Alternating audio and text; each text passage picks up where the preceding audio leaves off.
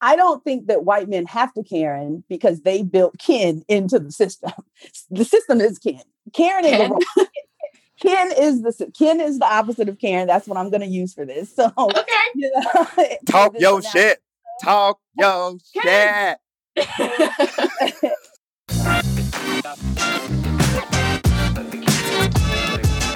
Welcome, fam. This is Courtney Russell Jr., and I'm here with my co-host, Emily Browker. Welcome to Humanize. We are two Americans with totally different backgrounds and life experiences. We're coming together on this podcast to dive right at the heart of the three things that shut down tough conversations about race: culture, power, and ego. The stories you are about to hear are meant to humanize those deeply involved in social justice. Welcome to the work, y'all. Let's get it.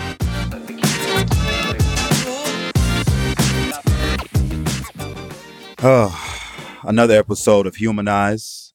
We're so happy and so blessed to have this phenomenal woman here today with us. Our guest, Miss Crystal Lanice.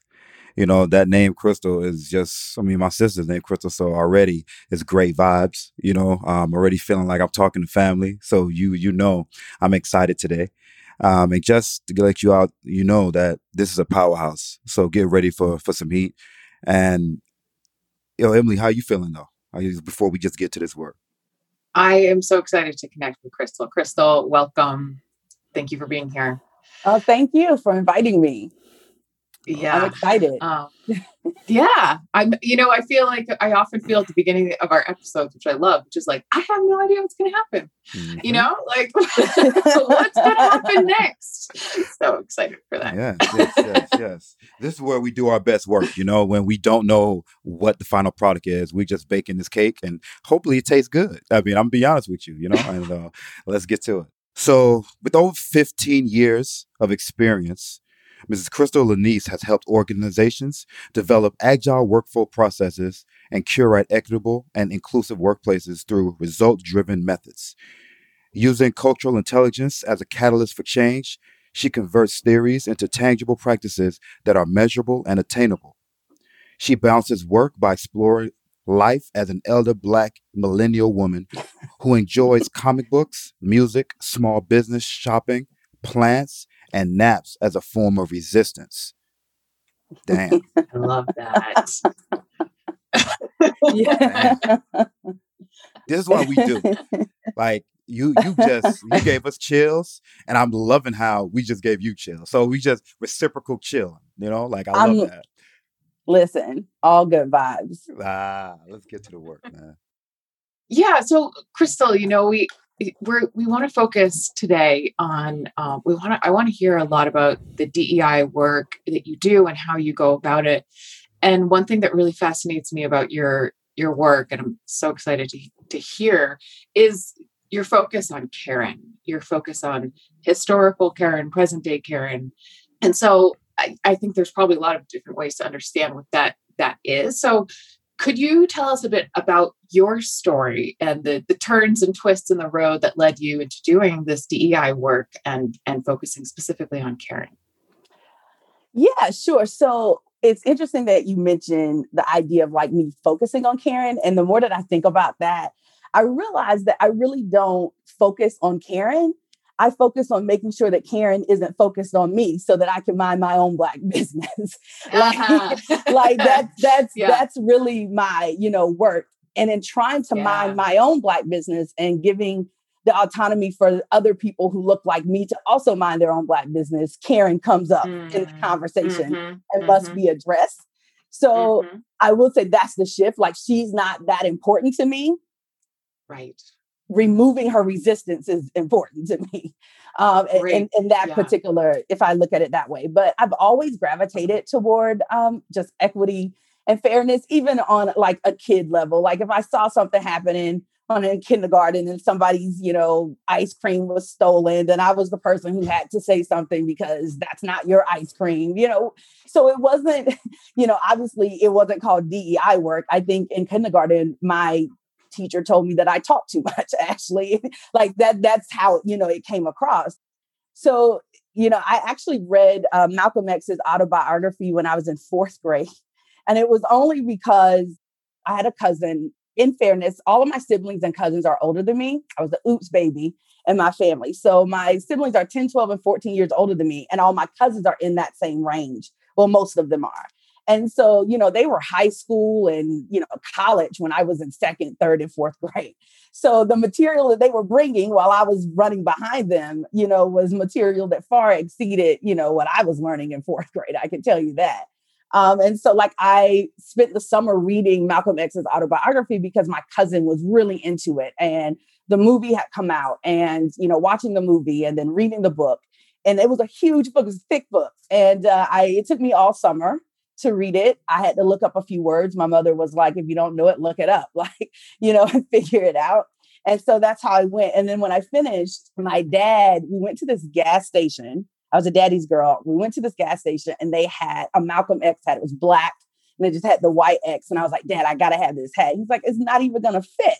And yeah, it was a snapback, but I mean, I was a fourth grader. It was a whole adult hat. As a matter of fact, I'll send you, I have a picture of me, my dad, my mom, my brother, my nephew. I mean, I grew up in a rural town, so you can see the dirt road behind us. And we're leaning on my dad's old Cadillac. And I have a Malcolm X hat on with shorts, a t-shirt, and some kids. So that I would love to see it. I want to see that. I will send that picture to you so that you get a good idea of where this came from. And so, and I faced inequities even in K through 12. Recently, there was a documentary that came out. It's streaming on Amazon. Of course, now I'm blanking on the name, and I'll think about it in just a moment, of course. But it's about the murder of Michael Jordan's father. But they talk about the second episode of that. They call it the deadliest county in the country. Well, that's the county I grew up in. The pictures they're taking are of my main street. And so we dealt with racial trauma. And we were at a very big crossroads because in my particular area, there are indigenous people, the Lumbee Indian tribe, and then there's white people, and then there's Black people. So we're dealing at this intersection of racism, of anti-Black racism, anti-indigenous racism, racism within communities of color, in addition to also fighting white supremacy. So, I dealt with things as young as, my kindergarten teacher told me that I wasn't going to amount to anything, that's the kind of stuff that I grew up with. There was always an uphill battle. I remember making a really high score on a standardized test in third grade. Someone leaked the test scores. A white parent challenged that I couldn't possibly have made a higher score than their kid. And the school actually made us take it over. And I remember being called, I remember being called out of recess and was like, Crystal, you're needed. And I'm like, it's recess. Why would I want to leave that? And so walking down the hall, there's a classroom and the young lady, her mother, not the mother, but the girl who was my age, she's sitting in the classroom and they're like, we need you to take this test. And so I took the test because I didn't know why I was taking the test, but it was because they were challenging whether or not I was smart enough to make the score and more importantly, smarter than her. Well, I scored higher the second time that I took it, and she did worse the second time she took it, So and the beautiful thing about that is my mother knew that that's why they were retesting me. My mother didn't tell me that until I was older because she was like, she didn't want to make me nervous. She was like, you could do what she was like, I trust my kids' abilities. So she didn't say that. So here I was fighting inequities that I didn't know I was fighting. And so that was kind of where my work started. Of course, involved in protests in college, may have chained myself to a few things, went to New Orleans protesting. Actually, ironically, Donald Trump was trying to buy land after Katrina. And I was like, why would a rich person buy land that they're telling poor people that they can't get back on? That sounds fishy to me. So we actually built an entire class around it. And we took ourselves to New Orleans to try to figure this out. So I kind of thought that my work in activism was this temporary thing once I left college and got into corporate world. And then I quickly realized that the same systems on the outside were inside. And so I realized that there needed to be activists and abolitionists in the workplace because the same oppressive systems outside of it were influenced and were influencing inside, and that we needed underground railroads and spies and everybody else everywhere because they were everywhere. And so that's why I started doing like DEI work wherever I worked. Wow. Okay. All right. So I guess I gotta lace up my J's because you just dunked on me. Okay. I didn't know. Yeah, you just did that. I'm gonna be honest. When I say this, people gonna look at me crazy, but I want to thank Karen. Because she started the civil rights movement. When she started with Emmett Till, and she did that. Like who knows? History was made. And so without giving them the power, but understanding that it was always existing until the brilliance of the mother and the courage of the mother to have that open casket of her own son because of the situation was something that, I mean, it took it to another level, I hate to say I need you to back up. I don't know what you're referencing. Okay. Woo. Okay. So basically, Emmett Till, he was a dude, back in the day. I'm just going to paint it as if it was a little quick movie, little snapshot, little trailer. And he was just trying to holler this white girl. Or whatever he was doing. They took it as he was doing something like flirting when a black man should know his role and not flirt with the white woman. Mm-hmm. And so he whistled or whatever. And next thing you knew, he was lost. And when he was found so dismembered. It was hard. He mainly you could not have an open casket. But the mother said, because of what happened to my son, because of racism, I need the world to know. And back then, like TV, all that, the media, that was a huge thing. Not like today. Like, this is bad. Every day we saying something that's existed for a while, but just to see that the murder on swole, on steroids like that, started the civil rights movement and made people angry enough to hit the streets. And so Emmett Till is memorialized as possibly a person that started the civil rights movement of what we do see today. Yeah. I like that you even brought up that, we can consider the woman that he whistled at, Karen, because on her deathbed, she admitted, or not on her deathbed, but eventually before she died, she actually admitted that she lied. And she did this in the 90s. Like, it was like late, like this wasn't like a long time ago. Like, she admitted that she lied. And I think what angered me about her admittance of it is that, one, we already knew that. There was a trial for his murder, and he got all of them got off. It was her husband, her brother, and like her brother-in-law who murdered him. And then on top of that, his mother fought, Mamie, Emmett Till's mother, was fighting her entire life to have her son's murder come to justice. And she dies. And then this white woman admits that she was wrong. I'm like, you couldn't look that mother in her face before she passed away. You knew that, So I appreciate you even bringing that up. Do you have I don't even know, a working definition of Karen? Is there like an archetype of Karen? Is it every white woman? Is it how can you help me grasp Karen? Yeah. So to me, Karen is more of a behavior than it is a person. Or a persona, so to speak, right? And so Karen, I look at as a switch. White women turn Karen on and off, right? So to me, when I think about Karen, I think that Karen is a white woman who, when she is met with resistance of her behavior, if she is met with resistance for her own personal plan, and she feels as if the people who she is competing with or who is causing her harm or resistance is someone who is undervalued than who she considers herself, right? Like, she doesn't see them as valued, then she pulls being Karen. And that comes out in more than one way. It typically comes out in very passive aggressive ways, using microaggressions, saying things to people. I don't know, making phone calls while Black people are trying to have a cookout in the park simply because you don't like that Black people can find joy in the midst of the white supremacy you created. I don't know, whatever it may be, it's always, there is an issue that's impacting me and it's somebody else's fault. And because I am who I am, I shouldn't have to deal with it. That's what a Karen is to me. I think the other thing when I think about Karen is that Karen is intelligent enough to know that she sits at the intersection of being both white and being a woman. She has had to have her own struggles from being a woman. But when her struggle with being a woman comes in competition with a woman of color, she's going to always lean on being white. And that's the Karen part.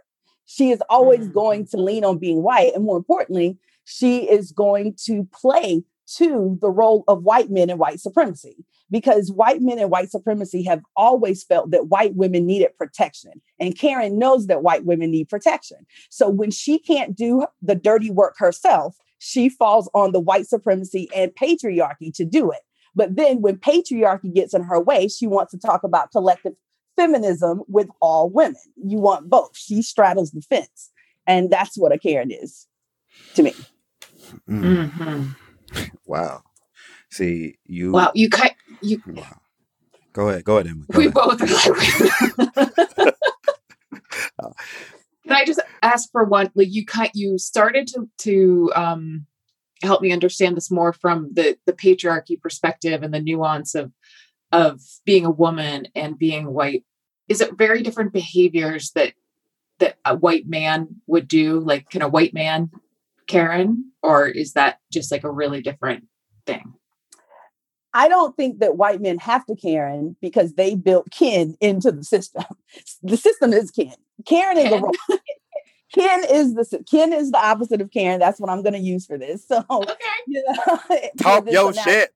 Talk your shit.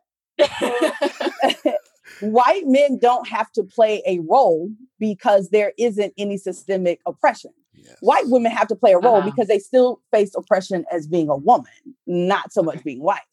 And so, they don't have to play a role. There's always going to be an existing way to do what they want to be done. See, what comes up for me right now is Karen, safety, and the perception of unsafety. Like the perception of being like, I am unsafe right now, so let me back up. And to like, you encapsulated the question. That's why I'm sitting here like, yo, are you reading what I'm writing? Like, where are you in this room right now? Yo, back up out of here, bro. Like, what we doing? Like, I'm looking at saying, yo, shit, because I promise you, I just wrote, safety and the perception of being unsafe, and how dare you enjoy life the way I enjoy life, or smile the way I smile, because don't you know who I am? And so the work that we do is uncomfortable, and we oscillate, and we try to make sure we define the word safe, unsafe, uncomfortable, and so when you're talking about Karen, who's feeling like the work that we do right now and Humanize is unsafe, unsafe or uncomfortable, because we're addressing a situation that has made you feel as though you have the backing of an army. There's nothing you can do that's not gonna be protection, because when you brought in what about a white man? White man don't gotta do shit. We good. Like, you go anywhere, you do anything. I wake up, I don't have to worry about poverty. I don't have to worry about education. I don't have to worry about housing. I don't have to worry about nothing. Now, white woman, you're lucky you're white because I got you. That's like walking through the hood and you got a gang and you're like, bro, what the fuck I got to worry about? I got my boys with me. And so but when you go somewhere, you don't got your boys with you, now you shaking like, oh shit, let me figure this out. So Karens literally have in the US, have a whole system that's built to protect them and do as long as they don't go against that. So when you're talking about like the women's suffrage and things like that, when they tried to break it, and you have beasts like Ruth Bader Ginsburg, who went against that system, now it's like, oh, nah, chill out, Ruth. I understand you were still a white woman. You know what I mean? So it's like, yo, you just brought that home for me and gave me chills with that situation. So I appreciate that. Thank you. And in a lot of ways, we know that white supremacy is violent. We know that patriarchy is violent. I feel like Karen is a terrorist because she uses tools of violence when it is convenient, right? Like, and you kind of put this idea like a soldier behind you. You know that patriarchy is violent, but yet you will be willing to turn to it because you know that white supremacy, one of the things about patriarchy and white supremacy is that there's this idea that everybody else belongs or has to be at the service of white men, even white women. But they are willing to trade that temporarily for white supremacy, white men to remove their barriers and then get back to their work. That's a real dangerous weapon you're playing with. Like, you know what I'm saying? Like that's a drug that you're playing with here, where you specifically go to patriarchy to handle problems. And then you want to then remove yourself from it. Right. Like to me, that's dangerous. That's like napalm. Like you're dropping bombs at places and then moving out. And then you're waiting for all of the destruction to clear your path so that you could then say you shattered a glass ceiling. Nah, you didn't shatter a glass ceiling. Like you dropped bombs on things and moved other people out of your way. Like that's different. Wow. See, damn. So basically, what you're saying, because I like to ask questions back, so I'm not tripping. So the convenience that they have is like a convenience in what they call activism, or convenience and being nice, until it gets to the point where you have to either pick a side. And I'm going to pick the safest side that has a track record of always winning. That's just the truth. If you a gambling person, you're not going to gamble on activism, because we got a whole list of dudes that did that and are 6 feet deep right now. And so if I'm Karen, I'm like, shit sound good. I would love for everybody to be equal. But if it comes a place and a time where I have to choose between falling back on something that I know is wrong because of the color of my skin, or making sure that I push a movement, risk it all, I don't know. Like, hey, please get this black man out of here. Please do this. He's looking like he enjoyed himself a little too much, and he may, from what I see, can cause a problem because he's smiling too long. See, I went into this episode thinking it was just we talking about some caring shit, like, but now I'm feeling as though you teaching me a class, and I love that. So thank that again. I'm applauding right now. Now, this is a good conversation. I think it's just a conversation that we have to start having. We've got to strip this out and call it for what it is. Another way to think about Karen is white privilege personified. It kind of walks around in a way that's very, without a care in the world to a certain degree. Think about it like this. Black women sit at the intersection of race and gender, and along with other layers, but we'll just start there. Oftentimes, Black women don't get to be Black women. We have to be Black. We don't get to just be women. Like, we never get to just be women. We have to be Black first. If that was the case, we would have been voting in 1920, right? Like, we wouldn't have had to wait till the Black folks could vote in 1965, right? So if you think about this, the privilege of Karen is that she can be both white and a woman. Black women don't get that. I have a question. So I want to be really mindful not to center whiteness too much here, but I feel like these questions might be helpful to other people and for my own work.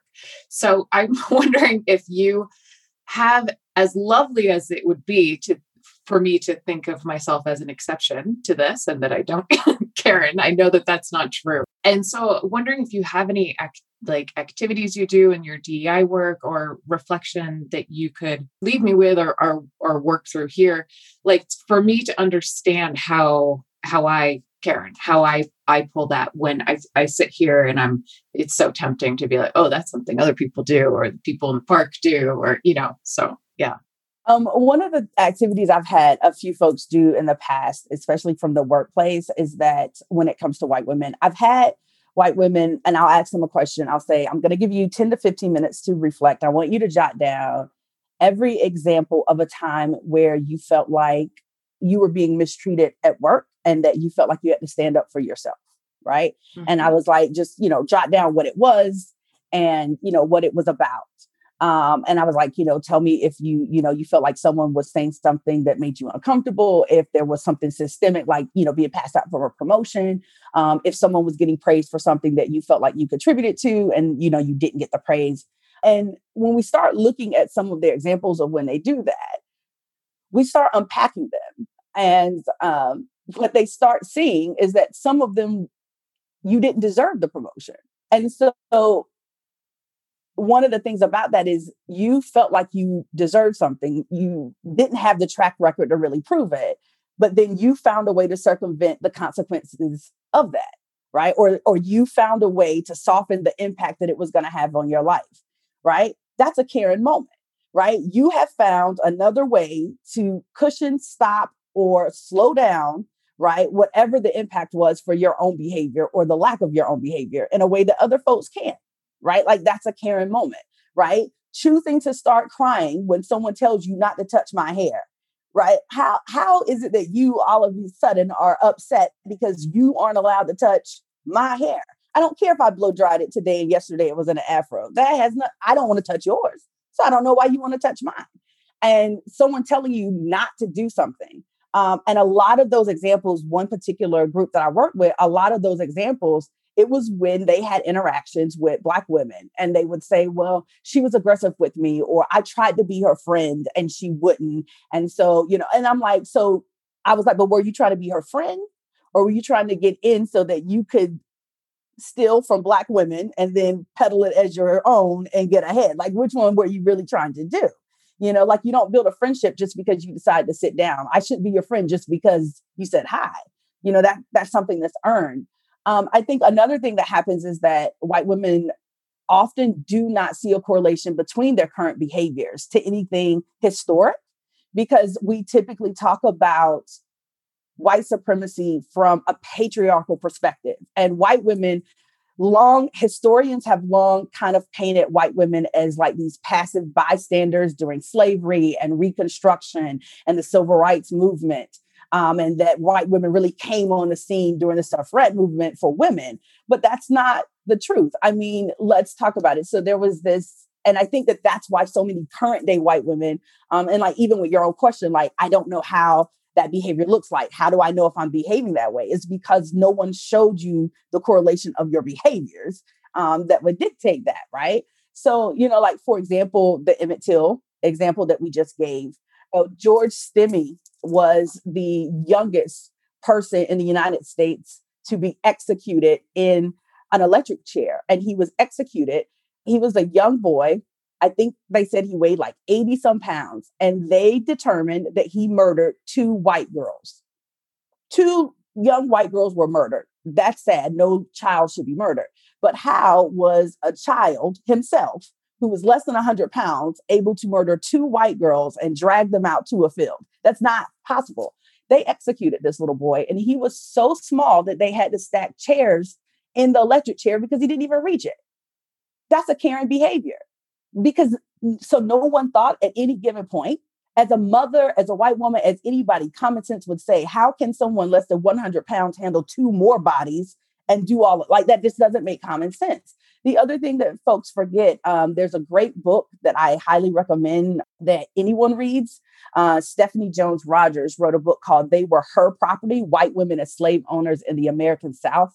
I highly recommend that you read that book. She talks about the fact that one of the glimmers of hope that white girls had, was that they could own slaves. That's one piece of property that they could own. And they were often gifted slaves as birthday presents and Christmas presents. Imagine having a human being delivered to you. And I recently did a talk with the Visionary Squad, and it was a training for white women who wanted to do the work. And one of the things that I revealed to them in that is that, to me, it was that glimmer at that moment as white women, white girls being oppressed, knowing that they couldn't own property, knowing that they couldn't ever do anything, have the right to vote. Being gifted a slave was a form of empowerment. It was the one thing they could own, right? And the fact that we created this dynamic where the only way that a white woman could see power was through the destruction of a Black body is exactly why we have Karens. It's because that was the only time that you saw yourself as an equal to white men. And again, that goes back to you being willing to trade that. Yeah. And so my thought is, we could do activities all day, but more than likely, if you are unsure whether or not you've engaged in caring behavior, you have engaged in caring behavior. Oh, I'm sure I have. You're just unsure as to whether or not somebody else noticed it.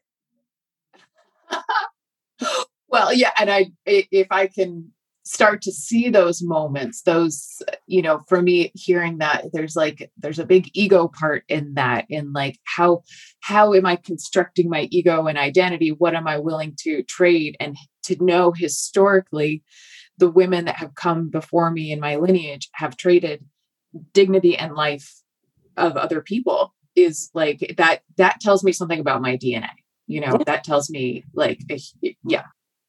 I mean, if you think about it, like in the late 1800s, Karen became the center for protection. And when I say Karen, I'm saying white women. I mean, there were laws, policies, and even brute force that was levied to actually protect white women from Black men's, what they called animalistic nature. I mean, we had scientific journals, magazines, letters, newspapers, all insisting that the abolishment of slavery was actually going to lead to white women being in danger of being raped. Like, that was their argument, that if we abolish slavery, our white women are in danger. So Karen knows that she is, although she may not be equal to white men, she knows that white men value her. Now, why they value her, that's a conversation that y'all need to have with white men. But why? But she knows that at some place she's valued, even if it's rooted in violence and inequity. And she thrives on that. She has survived on that. There was an article in 1901 by a writer. His name was George Winston. I think that was his name. And he said something to the effect of like, when a knock is heard on a door, white women shudder with horror, because it's the thought that this Black brute is lurking in the dark. He's a monstrous beast and he's crazed with lust. Like, this is the kind of stuff that was in newspapers, right? And so if that is how your great grandmother thought of Black men, Black people, then she's going to teach you things, and then you're going to teach your child things. And so even though it doesn't look the same way it looked originally, right, it's still there. It's kind of like a recipe. You pass down recipes and you may tweak it, new things come up, but the sweet potato pie is still the sweet potato pie at the end. So y'all have been doing it. You change the recipe, like from one generation to the next, you change the recipe, but it's still the same. See, I love history. I'm glad you brought up a book, because by the time we debrief this episode, I will have read that book, because I think that book, if what I'm getting from what you talked about, is kind of like the Willie Lynch letter. It's like the Willie Lynch letter was, because I'm a scientist. It was a scientific way to create a slave. Like, we're going to do this. It's very systematic. I have an algorithmic mind, like A plus B plus C will equal D. This artery goes here. Like, that is what was done when you created a slave, the psychology, and so to think that, how do we further make sure that for generations, white women are protected? Let's even use white women. Let's make sure when we give them a gift, you show that, look, we don't even care about you so much. Y'all can't own land. But go ahead and take these Black folks right here as a gift. That's some powerful, like, a vision. You know what I'm saying? And there's a scene in Birth of a Nation that, the white girl was holding by a rope and skipping with the Black girl, and she was just loving it, and when I saw that first, it gave me chills, and I did not know. I just thought it was a scene from a movie to give you more, but that's actually historical data to say that was my gift, as if it was a dog. Look at my new pet. You know what I mean? And then it's like, okay, what kind of dog you got? Nah, my pet is a Black little girl. So now I can play with her. I have a toy. I have a living doll. I was gifted a person to give me company, but not have, that is, to me, another way to show the brilliance of white supremacy, because they attack the situation in so many different ways that it's like, we won't lose. We won't lose. For the rest of our life here in America, we're going to be on top. And like, so when I talk to anyone, when I'm talking and I'm talking about white supremacy, people like, stop, it's not that serious, it's not anymore. And when I go back in history and tell them about white supremacy and Willie Lynch and how you broke up a household and the economics behind slavery, and now to learn this today about how they were even a step further and gifted children and humans to show further dehumanization of people, that is something that unless the only way to really dismantle something like that is to be as egregious or as audacious as it was to create something like white supremacy. There's no way to go in that shit passive, because that is a powerful, audacious system that has systemic implications. When you talk about medicine, something I love, when you talk about education, something that has saved my life, when you talk about housing, when you talk about finance, when you talk about just how you build a city, like every system has a foundation of, you know what? We got to make sure we stay here in America for the rest of the existence of America. And so this is why when we talk about the fear that a Karen may have, I mean, it's valid. Y'all worked hard to keep this shit going. Yeah. When you mentioned medicine, it immediately took me to James Marion Sims. I mean, if you think about it, he wanted to find medical cures and like processes to ensure the gynecological health of white women. He did so by taking enslaved Black women, opening up their wombs, doing all types of medical experiments on them while not being sedated so that he could build equipment. And then what did he do? He turned that into what we now know is gynecological practice, but he practiced and performed these same procedures on white women while they were sedated and taken care of. So, I mean, again, Black bodies have been always used and sacrificed at the health of white women, at the protection of white women. So we have been seen as a currency and a commodity to make sure that you get to live. And so that's a problem that we are not a currency, right? But Karen is at this preface where she still thinks that we are, I read a tweet and I can't remember who it was, on Twitter, you like death scroll and keep going. And this young lady tweeted something that has hit with me, for the last couple of weeks. She was like, whether you believe in God, whether you believe in the universe, whatever you believe in, we somehow are this small planet in the midst of all of these galaxies that rotates perfectly so that we can actually survive. The moon protects us, the sun gives us life. And she's like, and this is the shit we decided to create. She's like, out of all the possibilities, she was like, this is what we decided to do with being a dot in the middle of the universe. Like, this is how we decided to spend our time. And so like, that has just been really heavy on me because I'm like, I don't even know how to erase that. But I think part of it is we need to start looking at what currency really is. I have a really good friend. She's a critical race theorist. Her name is Dr. Angie Lavara. And she talks all the time that the idea of crime, the idea of currency, all of these things, we made this shit up. We decided that it was so, and then therefore it was, right? So if we decided that white supremacy is this, then we could undecide it if we wanted to. But the real reality is they don't want to. Exactly. I always come back to medicine because it saved my life. I love it. It's like music and art to me. I feel like I see it in a weird way, And so when we're talking about vaccine, right? And people ask me, you love medicine so much, why aren't people of color taking the vaccine? I ask them, well, are you serious? Like, let's understand the history of medicine. Let's understand the exploitation of people of color just to make sure that everyone else is okay. And what I like to when I speak on that, I try to tell them straight, like, I am not here to convince you to take a vaccine. I'm here to ask you, when's the last time you've seen a doctor? Because it's bigger than COVID. Like, we've been living in the pandemic way before COVID, right?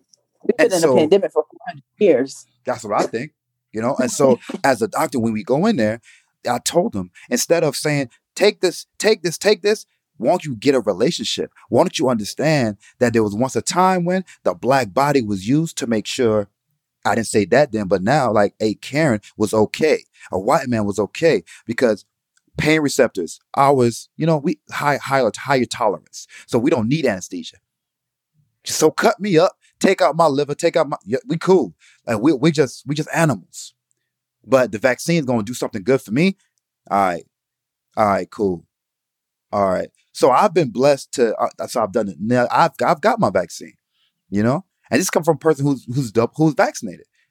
I'm not here to convince you. I just know the risk that I take with the work that I do as an activist, that you say, you know what, I'll do this. But I understand fully why a person would slam the door in my face when coming to and say, hey, have you thought about taking the COVID vaccine? Yo, get the fuck off my stoop. True. You right. You right. Because we're used as currency. We're used as a commodity. And so I want to fight so that we don't run out. Like the money will run out. So my job, like as I sit here talk to you, again, I'm so motivated because I don't want to run out. I don't want to no longer be a commodity.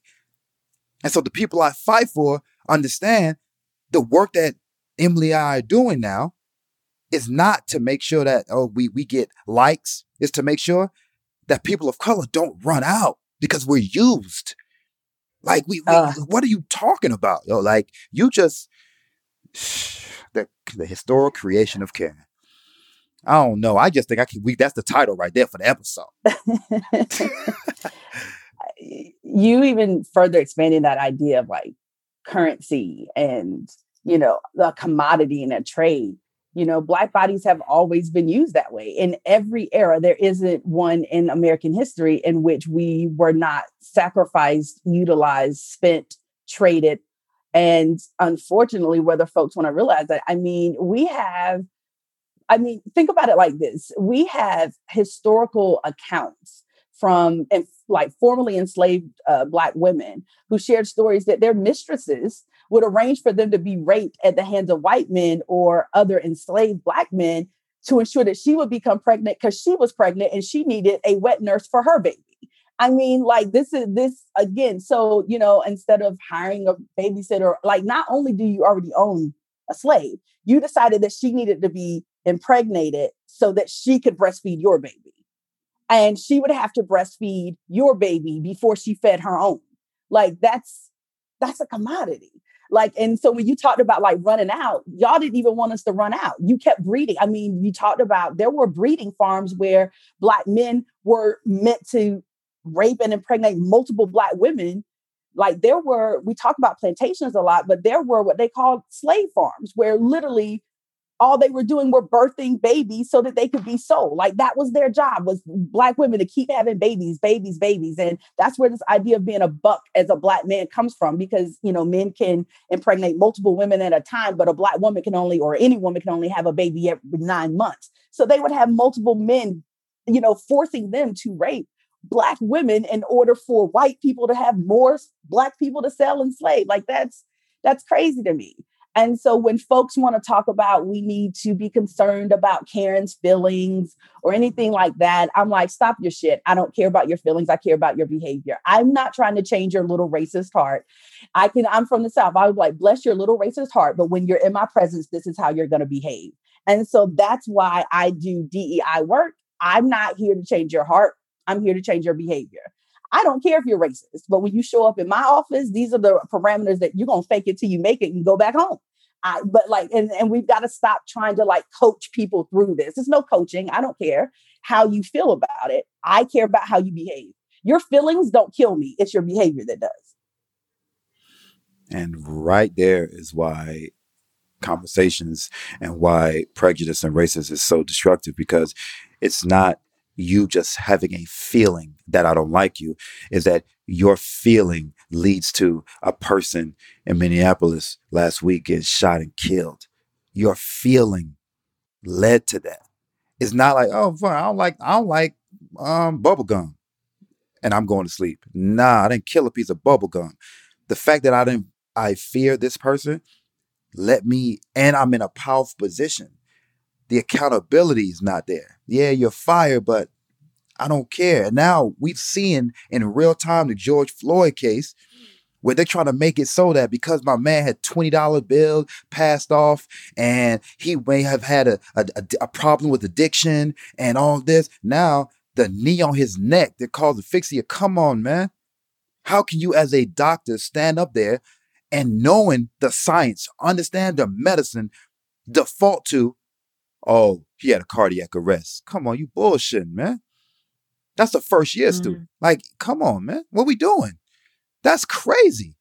Mm-hmm. That's terrifying. When you use science to kill someone, that's a different type of, that's different, you know? Now you're my fucking lane, man.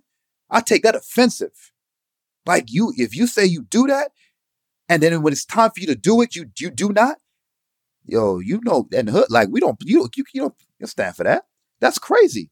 And so as we talk about slavery and we talk about all this other stuff, and you bring it back to economics, I tell people all the time, slavery, Karen, white supremacy is all about economics. And true freedom comes when we have options. And the options have been taken away from people of color for so long that we just think it's about the color of our skin. No, it has morphed into some skin shit because they had to put a visualization and a justification, and even with religion, it justified it with religion as well, you know? And so they did us a favor by bringing us here, giving us jobs, making sure that we were okay. And the least that we can do for our country is repay our debt with our lives, you know? And so I think this has been a journey, you know, and it's enough is enough. And I don't know, I just want to be the spark that leads us toward the realization that we're so much more than a commodity or currency. We are we can create, we can do, we can be, we can just be, man.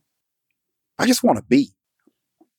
And not at the expense of trying to prove that I am worthy of just being. That's the problem, because we have always been commodified, that everything that we do is still looked at as a commodity. Even my joy.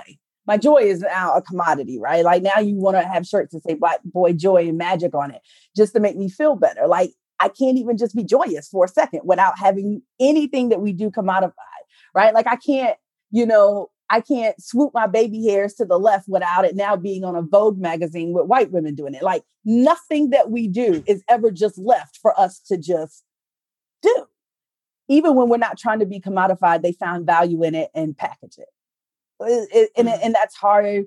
That's hard to do. And part of that is capitalism, but that's the part that I think this is so exhausting, is because, you know, even going to college and getting a good job somehow finds a way to center whiteness when it was never about white people to begin with. It was about myself, right? But it's like it always circles back around, and it's like this constant trying to find things that belong to us that doesn't become a commodity for someone else to profit.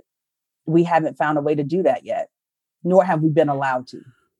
Crystal, when we spoke a while ago, you said that white women tend to be the biggest gatekeeper. And I really appreciated hearing from you today the history and the historical context. And I have a lot of, like, I'm just kind of in myself reflecting, like, God, like, I went to school. Like, why didn't I learn when I was learning about slavery that this was about me? You know, like I learned about history, but even it was a history about the other people. I obviously learned about the slaves, but even the white people back then were other people. Like I didn't insert myself emotionally into that conversation, which I feel like is a deficit of our education system.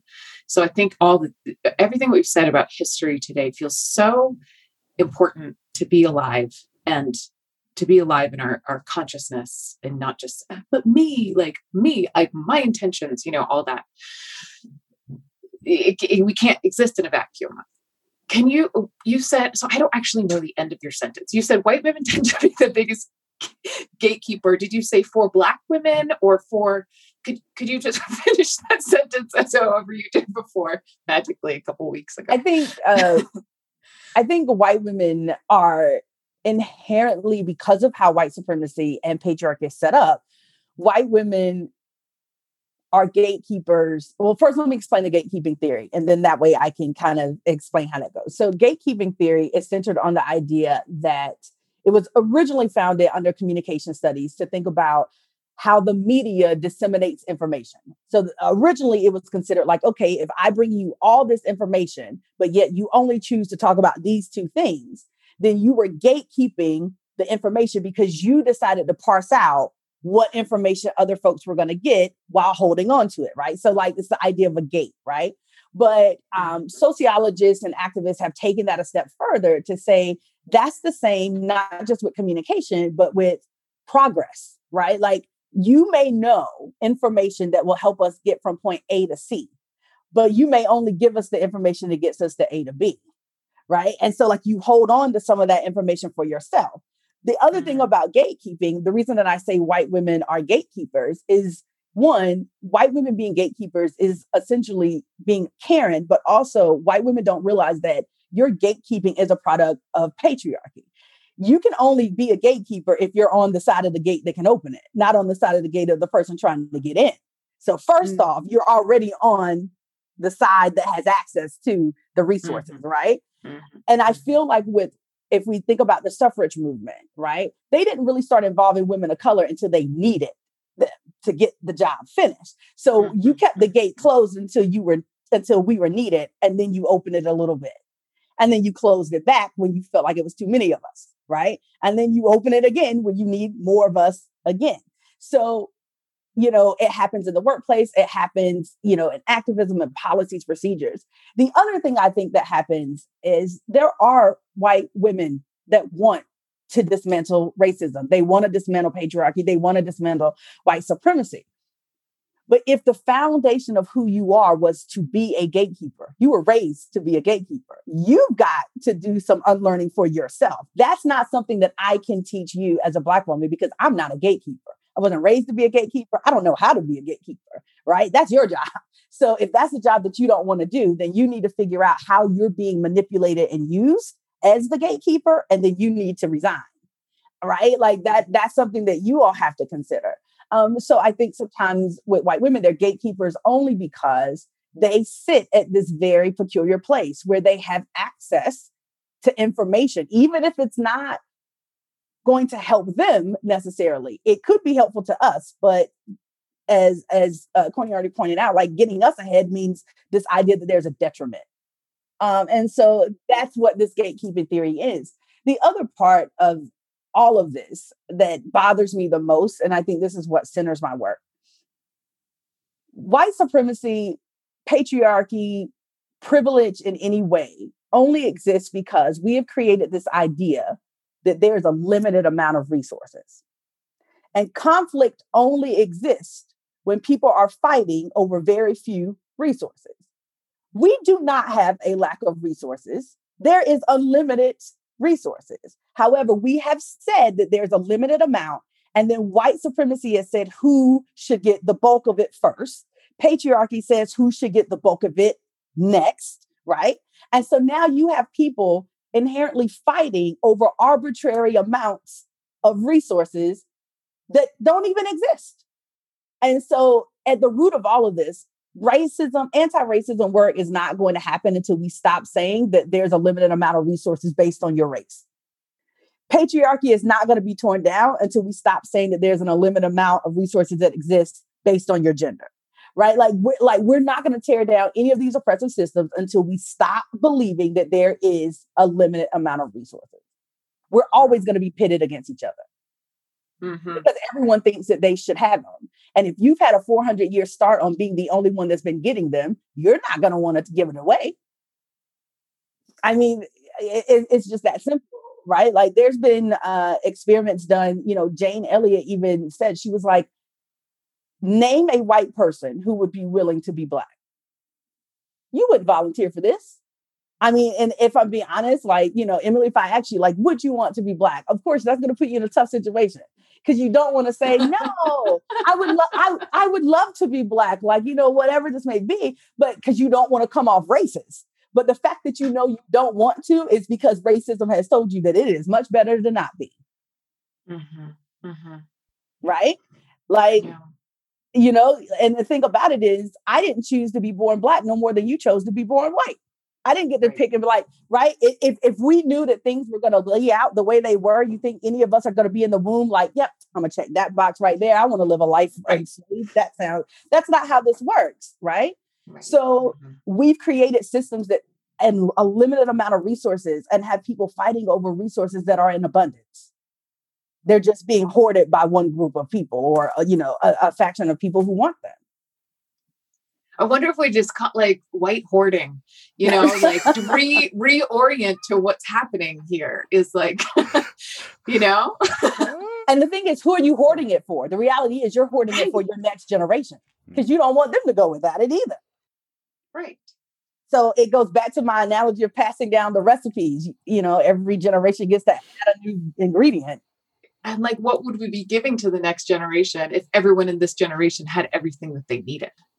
We would be giving them the freedom to just freedom. We would be giving them a much better world. We would be giving them the freedom. Like I haven't been fortunate enough to have children. And all I think about is that when I do, I just want, I think about my parents raising us and countless parents raising their kids all over the world, Black and brown kids, indigenous kids. And we don't get to be free. Our childhood stops at a very young age. We may be the age of a child, but we are no longer in the mind of a child from a very young age. And we are exhausted by the time you hit 30, right? I don't get the opportunity to find myself. I better know who the hell I am early before I get killed, right? Like I don't get to go out and explore. What is there to explore for me? Because everywhere I go is a danger. So I need to be very clear about where I'm going to find myself, right? The other part of it is like raising free Black kids. I have some friends who are white who get to raise their kids with the privilege of not having to tell them that they're going to have to work 2 to 3 times harder than everybody else because they're Black. Gosh, I got that speech at 5. I was no longer a kid after 5. Right? I knew that already. I knew that when I read Malcolm X's book. Right? And so at some point, like our freedom of just being, the freedom to be able to raise your child, right? Like being able to things that for some folks are just, big monumental things, like getting your license. That was scary for my parents, for me to reach the age where I could get my license because they knew I was going to want them. And what did that mean? Right? What was that going to mean for their Black child to now drive a car? Right? And unfortunately for my parents, their fear happened. After college, I saved my money, bought my first car. It was a red Mustang. The first day I had my red Mustang, tags on the 30-day, actually had dealer tags on the back because the system went down right before I signed my paperwork. So they gave me dealer tags. They told me to go to work, come back the next morning. Okay, I went to work. I was dressed. I left work that evening, driving home. A police car was riding next to me. He slowed down. He got behind me. I slowed down. It was on a dark street, probably like 2-3 miles up ahead. We had, it was like a 24-hour Walmart, like a big shopping area, lots of lights, right? So I put my flashers on because he put his lights on. I put my flashers on to let him know, I see you. I slowed my car down. Also, during that particular time, there had been some impersonations of police officers pulling women over. And they had been telling us, don't pull over on the side of the road, like for unmarked cars and things of that nature. So here they had this big broadcast about what to do. And so I was like, you know what? I'm going to put my flashers on, let them know I'm not resisting. I'm not trying not to pull over. It was just a dark area. I get to the first gas station. I pull up. They pull their gun out. 3 more cop cars come out. They all pull their guns out. They made me get out of my car. They're questioning me. How did you get this car? This car has dealer tags. I'm like, here's the paperwork that they gave me. They made me sit there.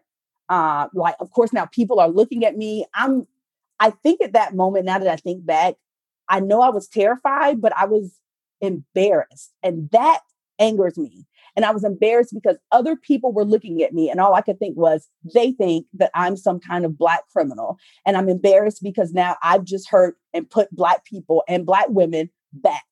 Like I was like, now this is going to hurt everybody, right? Like I wasn't thinking about myself. I was embarrassed, like, oh no, I've hurt my Black community because I am now being pulled over and being held at gunpoint. And eventually it got to the point where they then said that my license was suspended. Now, I just left the dealership. We had just gone through all my license stuff. I knew my license wasn't suspended. They told me I could not drive my Mustang home. And I was like, well, how am I going to get home? They were like, you can't drive it. And this was pre-Uber and Lyft. I called my sister, who had just had my niece. My niece was a couple of weeks old. My sister lived about 45 minutes from where I was. So she and her husband had to get up, come drive. My sister had to show her license to prove that she could drive the Mustang. Those cops literally stayed there until my sister and brother-in-law arrived, and they saw my sister get in the driver's seat of my Mustang to drive off. The next day, I went to the courthouse to figure out what this was about, waited in line for like 3 hours, only to find out my license was not suspended. And then I had to go back to work and act as if nothing happened. And so one of the things that changes you when you experience those things, you don't get over it, but more importantly, you realize how you change your everyday. I have not had a sports car since then. I traded that car 3 years later, and I now drive a gray Chevy because I will not drive anything else because I don't want to give you just cause to pull me over. Like, that's now a decision I have to make about the car I drive, the color I drive it in. That's not what you think about when you send your 15-year-old to get licensed, you know? And so we don't get to raise free Black kids. So getting a license may be exciting for you, but for Orlando, because still having a license caused him to be dead. Like, just things that we would like to do, we can't do. Having a cookout, someone could get killed. I mean, Ruby Bridges was spit on just to go to school. Like, at what point, like, why is there always a barrier for us to just breathe and be alive?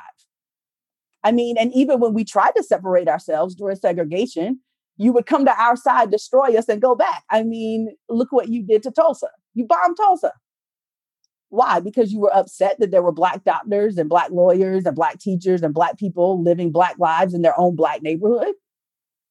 At some point, we have to realize that until Black folk are not seen as disposable income for this country, we are always going to be treated like that. When we are minding our own business, that's a problem. When we're in your business, it's a problem. So really, the reality is our existence is a problem.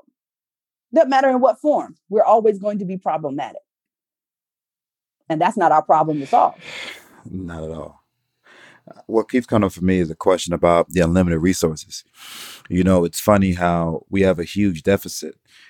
Coronavirus comes in, and all of a sudden we printing money, right? So now you have a situation where, we have no money until individuals who need it need money. So that goes to tell me, I was thinking, you know what? Can you imagine if we saw poverty like that? Say, you know what? We need to get we need to get this country out of poverty. That'll be a long weekend. If we really wanted to fight drugs, crime in the inner city, all this, that'll be a long weekend. Then we would have the freedom to be free.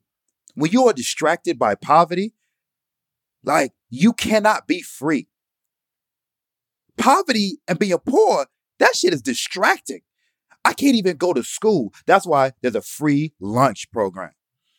I'm starving, but you telling me about calculus? You telling me about math? Bro, if you get the hell out of here, give me a sandwich. Like, what are you talking about? And so now you feed me. All right, cool.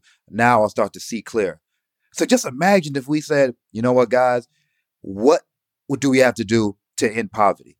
All right, we have to have $10 trillion to the budget.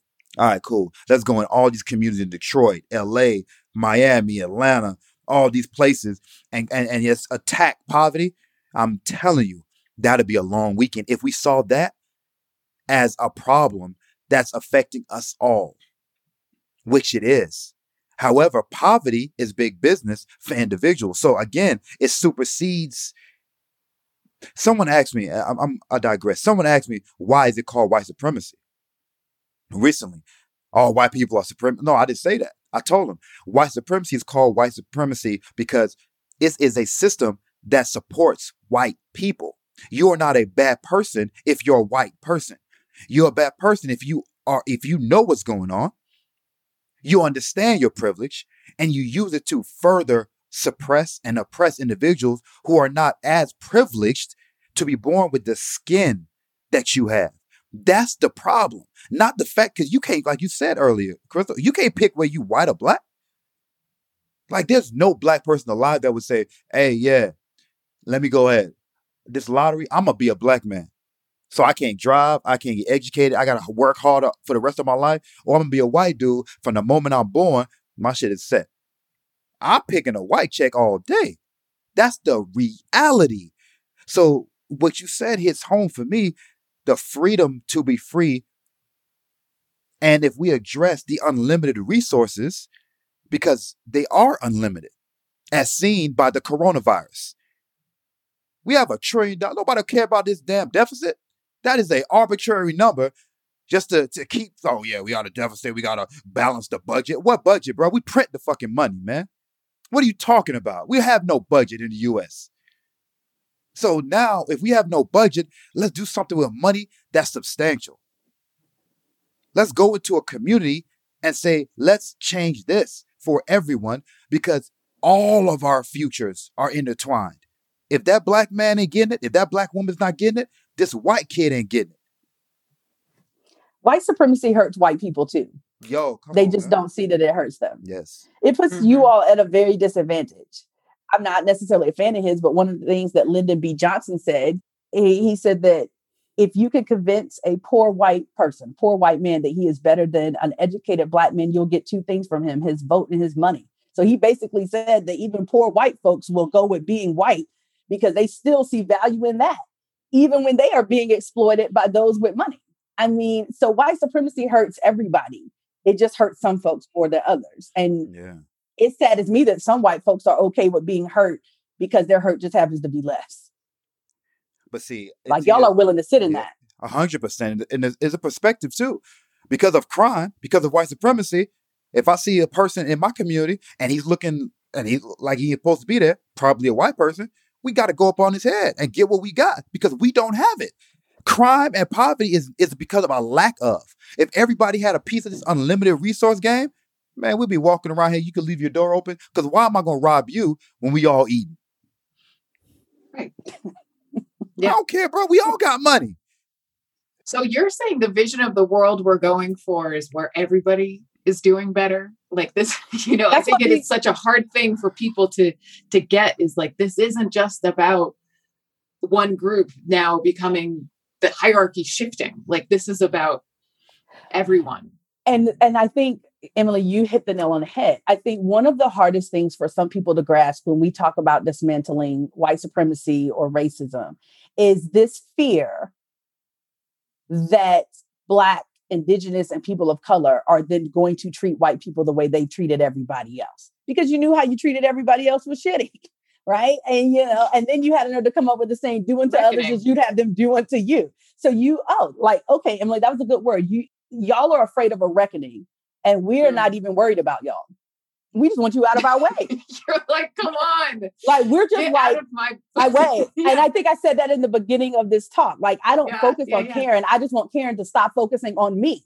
I don't want to go out and harm white folks. That's not what I'm trying to do. I'm not trying to go out and harm white men. I'm not trying to go out and harm white women. I'm just trying to not be harmed so I can do in my own Black business. Like, that's all I'm asking, right? That's what I'm actually fighting for.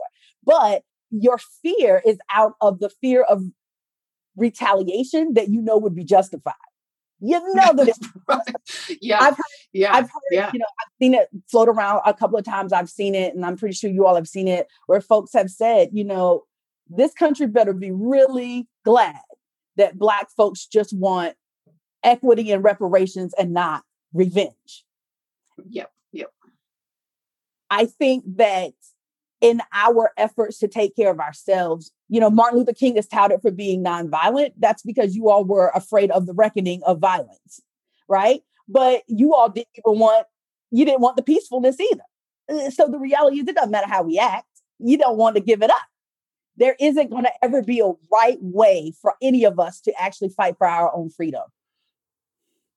So either we're going to have to take it, or you all are going to have to realize that it's more harmful for you to hold on to it. What comes up for me now is there's so many times in history where people of color have tried all of those things. that Ms. Krista has talked about. You had the revolt, the Nat Turner, going through the South, killing every plantation they come across, right?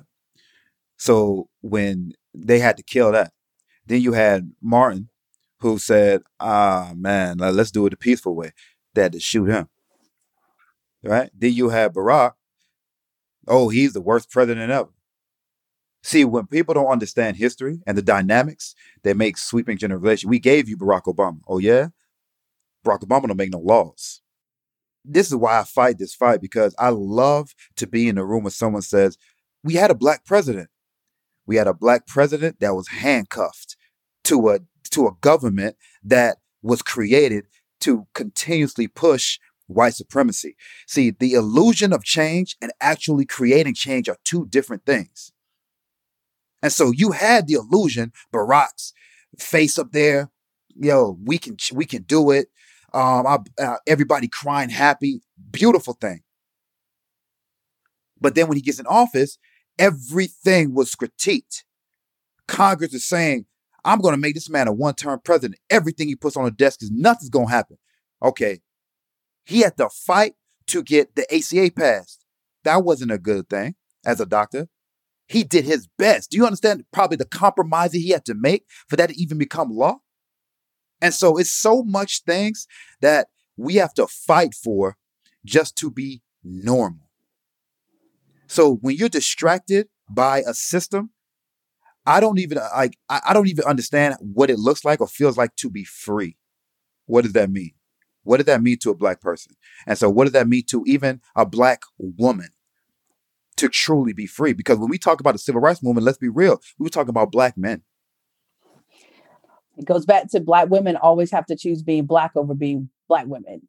And in higher education, it's the same thing. There's lots of programs out there for black men to graduate college, but you see black women touting on the front covers of the brochure. Black women have very different intrinsic reasons that we go to college and that we try to be breadwinners. More than likely, it's because black men are going to be imprisoned, right? There's got to be income in the black community at some point. So we take on other burdens, also knowing that when black women go to college, we reduce our chances of getting married. When we start making six figures, black women who make six figures are less likely to get married if they weren't already. So for every advantage or advance that black women give, we're giving up a sacrifice that goes unnoticed, unthanked, and nobody's trying to solve it. Damn. Right? And I don't get that. I don't get the luxury of saying I want to both be a college graduate and, have all of these things, right? Like we go into this world knowing that we're going to have to sacrifice something. Whereas those with privilege come into the world knowing that they can gain something. I'm going to leave this world with less. I know that. I have to leave this world with less to give this world more, where you get to leave this world with more. Ooh. That's not fair. That's not equitable. And for me, that's why I no longer walk in a way in which I'm going to let you go without me letting how you've made me feel. Mm. Because even if I know that I can't tear it down, I'm going to be damn sure that you heard me every time. Every time. Because the sacrifices that so many of our community is having to make and continue to make for your comfortability, for the comfortability of folks who want, I know we're, going to we've talked about so much, and I try not to go on topic because everything kind of connects. But something that I said after the Capitol riots was that there's nothing that anyone can tell me to unite with anybody who I know would have packed a picnic and watch my lynching as a family event. I won't do that anymore. And I'm not going to do that anymore. Oh, this has been such a really amazing conversation. I imagine that a lot of our listeners are like, I want more from Crystal. I want more from Crystal. So I'm going to ask you, first of all, can you offer up a takeaway? If you remember nothing else from this conversation, remember this.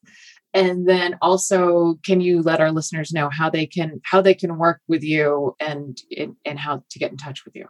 Sure. So my biggest takeaway that I want those who were listening to this is to realize the human in being Black, to realize that we are walking, breathing human beings filled with the same thing that you're filled. And I'm not talking on the kumbaya level of, oh, we're all part of the human race. No, I'm Black. I'm Black first and I'm going to be Black. But Cicely Tyson wrote in her book that it wasn't until she had a movie role where in the movie, her son called, the fake dad father. And this white journalist was like, it never dawned on me what you all called your parents. And she said it was at that moment that she realized that white people didn't even see Black people as being human. Mm-hmm. You didn't realize that we call our dad. We have aunts. We may not say aunt. We may say aunt, but it's the same. We want to fall in love. We want to have children. We want to eat ice cream. I mean, there was a time in history in the South that Black people could only have vanilla ice cream on 4th of July, despite the fact that an enslaved man is who created the recipe for vanilla ice cream. Like, we can't just do small things. So my biggest takeaway to folks listening to this is, what are you doing that's getting in the way of Black and brown folks just enjoying their day? What can you remove yourself out of to give me another 24 hours of peace? That's what I want you all to take away from that. As far as how to get up with me, I have my website. It's www.acrystalclearplan.com. I'm also on Instagram, far more than I probably should. But it's Crystal_Lanice. And I'm also on Twitter, also probably more than I should. Although most of the time on Twitter, I'm talking about Marvel, naps, and other things like that. But if you want to join me in that conversation, it's Elder Unicorn on Twitter. But yeah, that's how you can get up with me, work with me. And that's my biggest takeaway is, what can you remove yourself from that'll give 24 hours of peace and life to Black and brown folks? I thank you so much for today. And I just want to acknowledge and appreciate you using the pronoun you when you're talking about white people. And I think that that's something that my history lessons lacked. It was they. And I just really appreciate that orientation. And so just want to thank you for that. You're welcome. And thank you for receiving it, because sometimes it doesn't get received. Okay. Well, anyway. Yeah. And as we end, I just want to say a little piece, man. I just really want to appreciate the idiot that thought you couldn't have passed that test, because it lit a fire under you that is inspiring to me. It inspired me, and thank you. So appreciate you, bruh. Good luck. We have her now. So thank you. Thank you so much. Thank you. And thank you all for inviting me. Peace. Humanize. Let's get it.